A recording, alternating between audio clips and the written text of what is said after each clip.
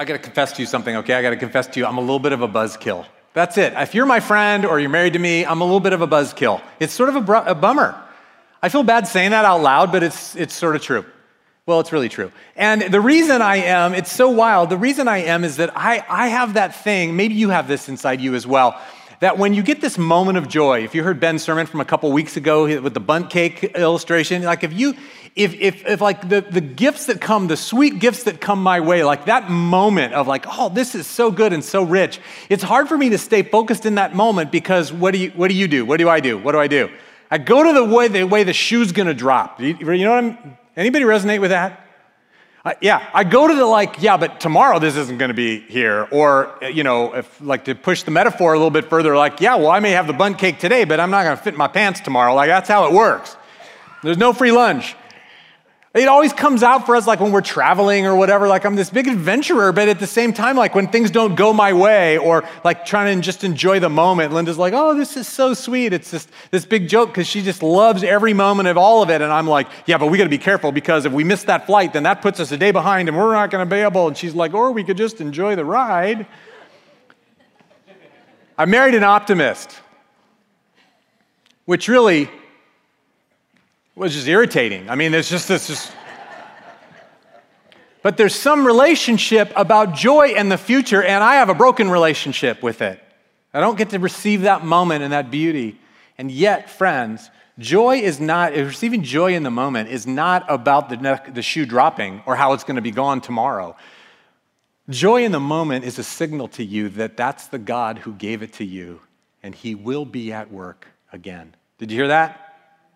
Joy is a gift to us where God's saying it's a signal to you that he has been at work and he'll be at work again.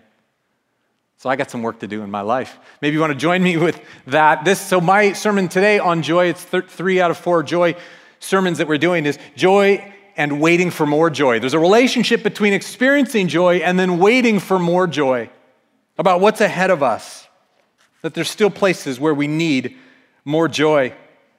I want to be in Psalm 126 today. If you were on the couples retreat, we were in that the whole weekend together, and it was so rich, I thought that really needed to be talked about because it's about joy. So this is what I want you to do. We're going to keep the lights on. I want everybody to grab a Bible. We're going to do a little Bible study, okay? So I'm going to come down in here, and so you guys feel free to go get up and get one if you're in the front row. Somebody get Todd a Bible over there or open it for him. That'd be great. I'd love everybody to have a Bible. We're not going to put the text on the screen. We're going to walk through Psalm 126. And in fact, if we run out of time, we'll run out of time, but we'll have been in the Word. So Psalm 126. Somebody have a page number from the church Bible for me? 617. Okay, got that? 617. 617. Psalm 126. We'll walk through it together, do a little Bible study. Joy and waiting for more joy. I'll wait for everybody to get there because I'd love to have everybody have it in front of them. Psalm 126. Okay? When the Lord restored the fortunes of Zion, we were like those who dreamed. When the Lord restored the fortunes of Zion, we were like those who dreamed. Some of you are like, wait, maybe I'm in the wrong passage. Some of you, if you have your own Bibles, anybody have a different translation from that first phrase? Anybody have a different translation in that first phrase? Great, then we won't bring it up. Okay. When the Lord restored the fortunes of Zion, some of the older traditions say when the Lord returned the captives to Zion. And there's some cool Hebrew thing where it could mean both things. And in fact, it is what the psalm is written about. It's written about when the captives who were in exile in Babylon were returned to the promised land. If you were here last week, you heard a really nerdy history version of the Nehemiah passage. I preached on the joy of the Lord is my strength. And that's from Nehemiah. And Nehemiah, that whole time was happening when after the fact that the Israelites had been overrun by the Babylonians, the temple destroyed, which was a big deal because the temple signified God's presence among them and them being God's chosen people, that he would be with them. Temple was destroyed, city was destroyed, people were killed, and many people were exiled to Babylon, so they basically erased the Israelites. They couldn't, in a million years, ever believe, they thought it was over. They thought the story that God was writing for them was over. Many of us have had experiences maybe some almost as devastating for you personally where you think the story that God is writing is over? How would we ever get out of this? What's going to happen now? So in Nehemiah, we talked about that last week. If you didn't hear that sermon, you can go catch up online and get it. In this text, that's what it's referring to. This is a song of ascents. You see that at the top of Psalm 126, which means it's one of a collection of psalms that the Israelites would sing on their way up the mountain and up the steps to the Temple Mount and going into the temple where they would worship God. It was them saying, hey, listen, as we're going to go and make our way to the presence of God and really give him glory and worship him and give him our lives, here's some psalms we want to sing on the way. So it was kind of like the best, like Billboard's top one, Jewish Billboard one top 14 psalms or whatever. Like it was their thing. And so they're important psalms. And so this is one of them. And so it starts with this whole community reflecting on the history of the exiles being brought back. Oh, so I forgot to tell you that. I told you that in Nehemiah last time. There was no way that the Israelites were ever going to get out of this mess. Their city was destroyed, their temple was destroyed, their people were scattered, and the rest of them were in exile in Babylon. Hope was gone. The prophet Jeremiah comes and speaks during that time and says, yeah, except I'm not going to give up on my promise to you. And when 70 years has passed, I'm going to bring you back in and restore you in the land, and it'll be fruitful. And everybody went, that is not possible. And in 70 years, God raised up a new king and sent the Israelites back into the land. Now, Psalm 126, and when the Lord restored those fortunes, look at your text. When the Lord brought back the captives, in other words, when the Lord restored the fortunes of Zion, that means Israel. And this is like in 536 or 537. When the Lord restored the fortunes of Zion, we were like those who dreamed. That's exactly, the Hebrew means exactly what it says in the English there. It's like we couldn't believe it. It was like a dream come true. The most we could ever imagine or conceive of, God did it. And so look at the reaction. So our mouths were filled with laughter and our tongues with songs of joy. Our tongues with songs of joy. Songs of joy, that's a very psalm-like English way to say screeches and cackling, and it's shouts. It's an acclamation. It actually means shouts of joy or shouting. It just means shouting or crying out or calling out. So here they're saying, look back, community, look back on our history when God did something that blew our minds. And what was the result? That our mouths were full of laughter and our tongues with shouts of joy we couldn't contain. Look what God has done. It's almost like squeals of delight. It's almost like that automatic response that happens only in children. It doesn't happen to you anymore ever, that you squeal with delight, like you out of control, squeal because you cannot believe how amazing this is. You gave that up when you were 11. And nobody has liked you ever since. Like you were at your best prior to that when you squealed uncontrollably over God's gifts. When the Lord restored the fortunes of Zion, we were like those who dreamed. We were like people who dreamed. Our dreams were coming true and we could not believe it. And so we were full of joy. Point one of this text is going to teach us, let's keep going. And then it was said among the nations. Look at verse 2, the rest of verse 2. Then it was said among the nations. What did the nations say? What did everybody else say when they looked at what God had done? What did they say? The Lord's done great things for them. Like it was so obvious and mind-blowing that everybody around was like, wow, look at that. The Lord has done great things for them. And then look at verse 3. It's like this reflection that happens. The Lord has done great things for us. There's this calling to live in the moment. When God blew our doors off in our history and people squealed with delight and their mouths were full of laughter, it was like a dream come true. It was amazing. And it was so obvious that everybody around said, wow, look at God's blessing you. And then it caused this reflection to say, God is blessing us. The Lord has been good to us, the psalmist says. And we are what? Filled with joy. That's the first point of today. It's been the point of every sermon so far. Ben really, I thought, did a great job 2 weeks ago talking about it. And that is that our hearts are full of joy because of what he has done. Our hearts are full of joy because of what he has done. That's what we look back at what he's done and we go, that brings joy. The psalmist is saying, look back, look back, look back. Look at when he blew our minds. Look back when he did something nobody could have ever predicted. Look back when you said that was never going to happen and God showed up for you. Look back, look back, look back. And for you, that may be some big things. It may be some little things. It may be just living in the moment. It may be the moments of beauty and sweetness and peace that God brings in the moment, a gift, his graciousness. Or it may be some of the big stuff where you look back and go, my life got rescued by God. But that stuff fills us with joy, and we need to get in touch with it. And maybe that's the only message you need to hear today. In Ben's metaphor, he's given your days are full of bundt cakes, and you have to realize that God's showing up and blessing you, and get a hold of it. I just put this back in my pocket 2 weeks ago after Ben's sermon. I told you last week, Ben's sermon really impacted me. This says, enjoy the moment. It's just a little knick-knack somebody got me. Did you give me that, Linda? And it's just this live in the present, enjoy. I love it because it has the word joy in it. Enjoy the moment. There's this moment God is present in it. And I put it in my pocket for the last couple weeks because I have to remember that my God has showed up in the past and he's showing up presently. Our hearts are full of joy because of what he has done. And maybe you just need to hear that word and remember that and go back and make the list every day. See him in the moment, see him in the past. But the psalm goes on. It turns from there and it goes from what God has done to what we're longing for. And the second point that I want you to see this morning is that our hearts then long for what is not yet. Our hearts long for what is not yet, or what loss we've experienced. Go ahead and put that up, Rick, that next slide. Or not. There it is. We long.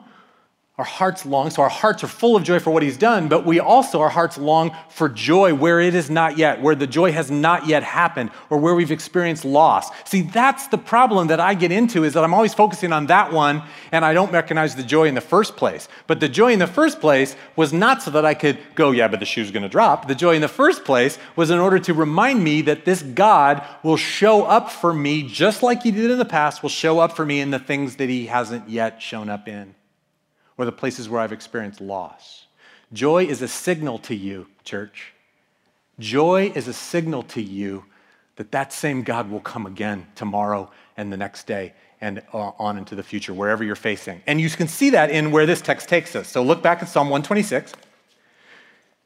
So when the Lord did this amazing thing and returned the captives, restored the fortunes, we were like those who dreamed. It was mind-blowing. Like God was fulfilling our dreams. And so our mouths are filled with laughter, our tongues with songs of joy. Everybody saw it, and the nation said he'd done great things for us, and it made us go, right, yes, wait, yes, he's done great things for us. And we are filled with joy. Now we're at verse 4 that turns to this prayer. So restore our fortunes, Lord, like streams in the Negev. Restore our fortunes, Lord. So it's like, hey, God, when you restored the fortunes of Zion, and it was like mind-blowing to us, do it again. Do some more of that. It turns to a prayer.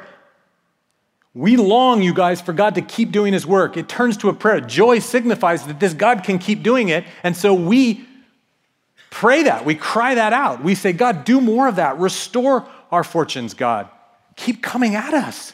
You're able to do that work. Come and do that work some more. Do more of that, God. Do more of that, God. Do more of that, God. That's what joy does. It leads us to be able to pray that prayer. Restore our fortunes.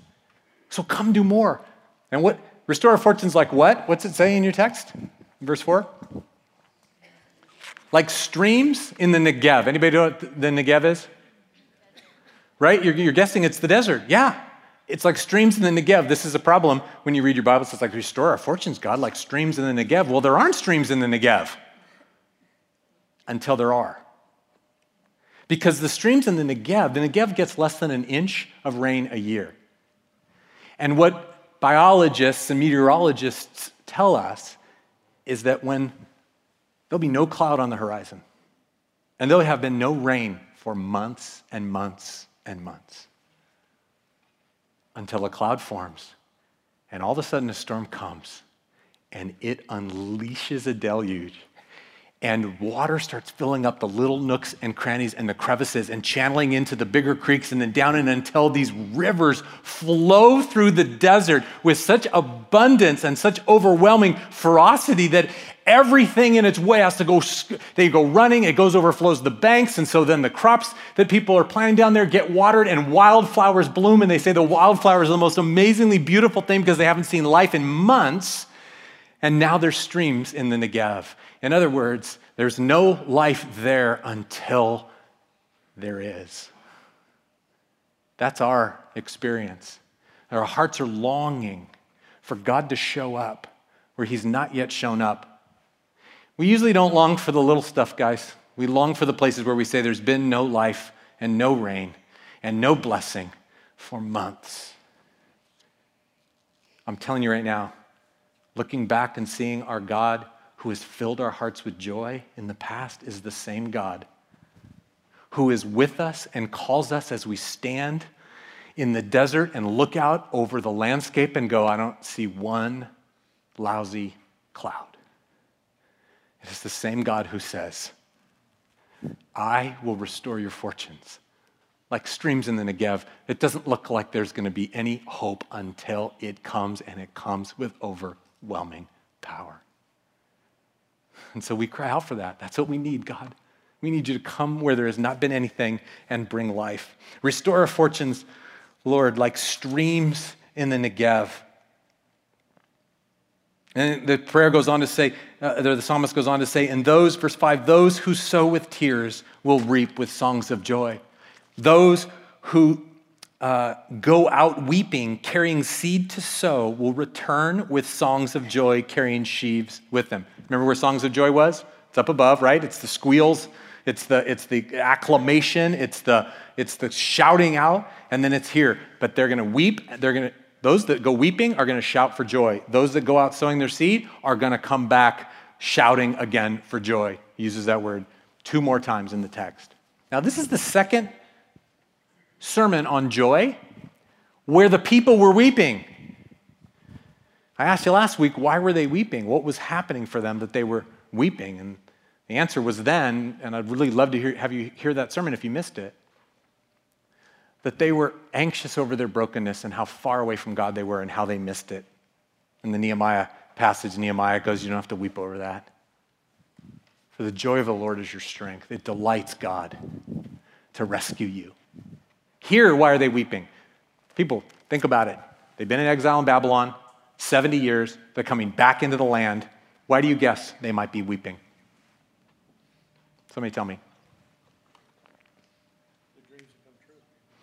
Their dreams have come true. So that's the shouts of acclamation. The weeping here is a sad weeping. Why would they be sad, do you think? What's that, Nancy? It's a broken city. They come back and they see nothing but ashes and rubble and destruction. And it's a broken land. The land is lay fallow and hasn't been cultivated for 70 years, and so it's hard and crusty. And so they go, wow, think about the picture.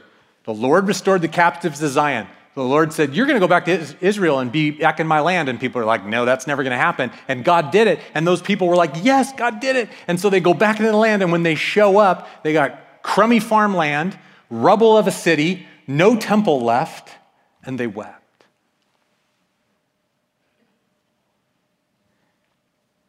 I think that's a picture of our real lives. For the things that we're longing for with God. We look back and we see the things he's done, and we go, that's joyful. But it is really hard to apply that to the stuff that we face right here, the difficult things. And the psalmist is saying, oh, you cry out for life in all of that. Because if you cry out for life and you weep, because yes, it's hard, and yes, it's in rubble, you will sow, what does it say? When you sow with tears, you will reap with ranah, that Hebrew word, acclamation of joy. God will come through for you, in other words. And when you go sowing your seed in the hard land, you will come back gathering all these sheaves. You'll come back with God's blessing in your arms with shouts of joy. God will come through for you. They were weeping because the land was hard. Here's the other reason they were weeping. They were weeping because it didn't compare to what their expectations were or what life used to be. It didn't compare to what it used to be. They'd experienced some loss. They were like, God, come and work in this way. And then he's like, yeah, I'll work in that way. Go back into the land. They're like, no way, it's a mind-blowing. And they walk in and they go, what is this? Friends, we have that experience. That we're up against it. And when we come back to what God might give us, we're like, that doesn't feel joyful, that feels hard. You resonate with that? But our God says, no, if you sow in tears, you'll reap with songs of joy. I can come and meet you in all of that. In fact, he says, it will be far beyond what you originally expected. Look at this verse with me really quick. Look in your Bibles in in Ezra. Ready? Wow, hard one. Ezra. Somebody find it and give a page number. Ezra chapter 3. Ezra chapter 3. I want you to see it. 467. Ezra 3. Got to get there. This is good. We're doing Bible study. We're going to do one more verse before I quit too, so stay with me. You with me? You guys with me? Yeah. Ezra chapter 3, page 467. You got it? This is when they began to rebuild the temple. And what they did is they built the foundations. They just started. They built the foundations of the temple. They're like, we're back in the land. Here we go. We don't have a temple. Let's start building it. So they built the foundations of the temple. Look at verse 11. No, let's verse 10. Verse 10, Ezra 3:10. Ready? When the builders laid the foundation of the temple, see it? The priests in their vestments with the trumpets and the Levites, the sons of Asaph, with cymbals, took their places to praise the Lord as prescribed by David, king of Israel. With praise and thanksgiving, they sang to the Lord, He is good. Here's that joy that they were like, whoa, we're back in the land. He's good. His love endures forever. His love toward Israel endures forever. And all the people gave a great shout of praise. There it is. See the great shout of praise? Because the foundation of the house of the Lord was laid. Verse 12. But many of the older priests and Levites and family heads who had seen the former temple wept aloud when they saw the foundations of the temple being laid. The older people, who had to be really old because they were gone the temple had been destroyed 70 years. The really old people saw what was being laid, and it didn't compare to the glory that they once remembered. In other words, listen, here's a word, church, as I'm finishing up. How God shows up and brings life and calling to you may not meet your human expectations. Our hearts long, as I said, for what is not yet, and long to get healed from the loss that we've experienced, but when he comes and he meets us, it won't look exactly how we remember it, and it won't look exactly how we expect him to come through. But joy sets us up to say, he's blown us away and fulfilled our dreams. Our mouths are filled with laughter, our tongues with songs of joy. So God, come and restore. And even if we're weeping through how you're restoring it, we know that you are God and that you are good and your love endures forever. And they wept at the comparison of, that's not how I thought it was going to go. Others who didn't have comparison were rejoicing because God was showing up. One more verse about it. Let me encourage you with it. Haggai. Really? Yes. We're in Haggai. Haggai chapter 2. Quickly, somebody get me a page number. It's almost to the New Testament. So go to Matthew and take a left and go back a couple books.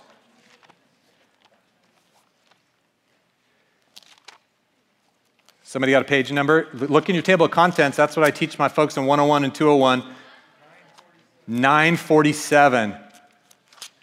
Thank you. Page 947. Haggai is a prophet also during this time. Haggai, chapter 2. Oh, this is asking too much of you. This is asking too much of you at 2 minutes to 12. Here you go. This is asking too much of you. Can you handle it? Can you handle Haggai? Are you man enough for Haggai? Here we go. Haggai chapter 2. In the second year of King Darius, on the 21st day of the 7th month, the word of the Lord came through the prophet Haggai. And what's happening here is that, well, you'll see. Okay. Speak to Zerubbabel, son of Shealtiel, the governor. Speak to Joshua, the son of Jehozadak, the high priest. So the governor, the civic leader, and the high priest, the religious leader, and to the remnant of the people. This is them. They've come back into the land now, guys. And he says, the Lord says, speak to them and ask them, who of you is left who saw this house in its former glory? What does it look like to you now? Does it not seem like nothing? Do you see what's happening? It's that thing. Those people were like, The Lord speaking through the prophet and saying, ask the people, how do you feel about the foundations that are being laid right now? How do you feel about this? Does it seem like nothing to you? It doesn't compare, does it? It's not meeting your expectations, right? But the Lord keeps going. But now, be strong. There's a word for some of you who you've seen joy in the past and getting in touch with it. You long for where you have not yet seen God show up, or he's not showing up in ways that meet your desires, your expectations yet. But now, the Lord says through the prophet, be strong, Zerubbabel. That might be a word for you. Be strong, Zerubbabel, declares the Lord. Be strong, Joshua, son of Jehozadak, the high priest. Be strong, all you people of the land, declares the Lord, and you work. You go about what I've given you to do. You keep going. For I am with you, declares the Lord. This is what I covenanted with you when you came out of Egypt, and my spirit remains among you. Do not fear. This is what the Lord Almighty says. Are you following me? Verse 6.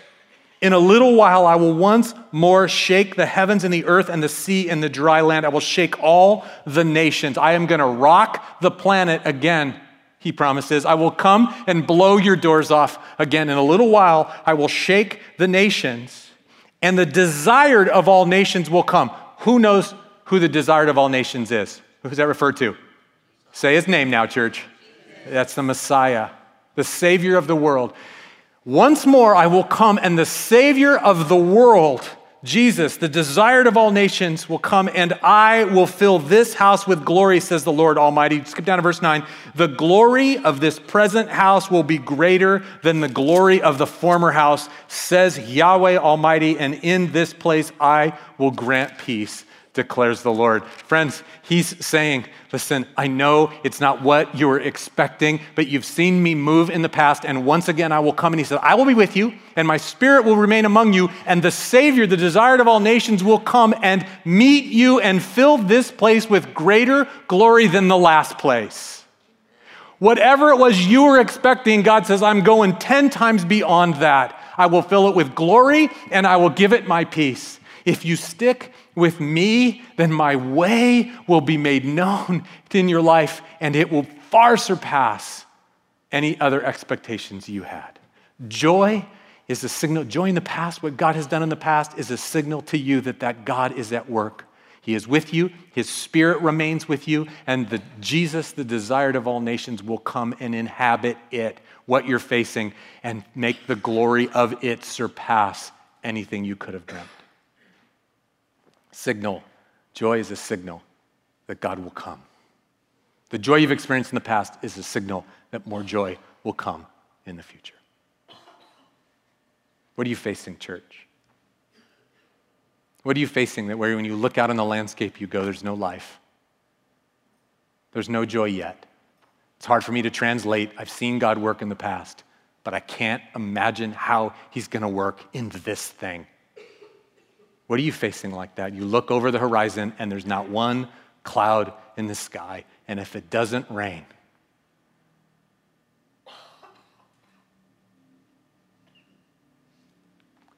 what God has done in the past is a call to you to be faithful and believe and go about what God's given you to do. That same God will come and bring glory. He'll bring peace and joy in the future. Whatever you're facing, cry out. Keep coming, God. Restore our fortunes like streams in the Negev. He's worth our trust. Where else would we go? That's why we gather as a church, because we proclaim that our only hope is in Jesus, our Savior. May you find encouragement from the Word of God today, church.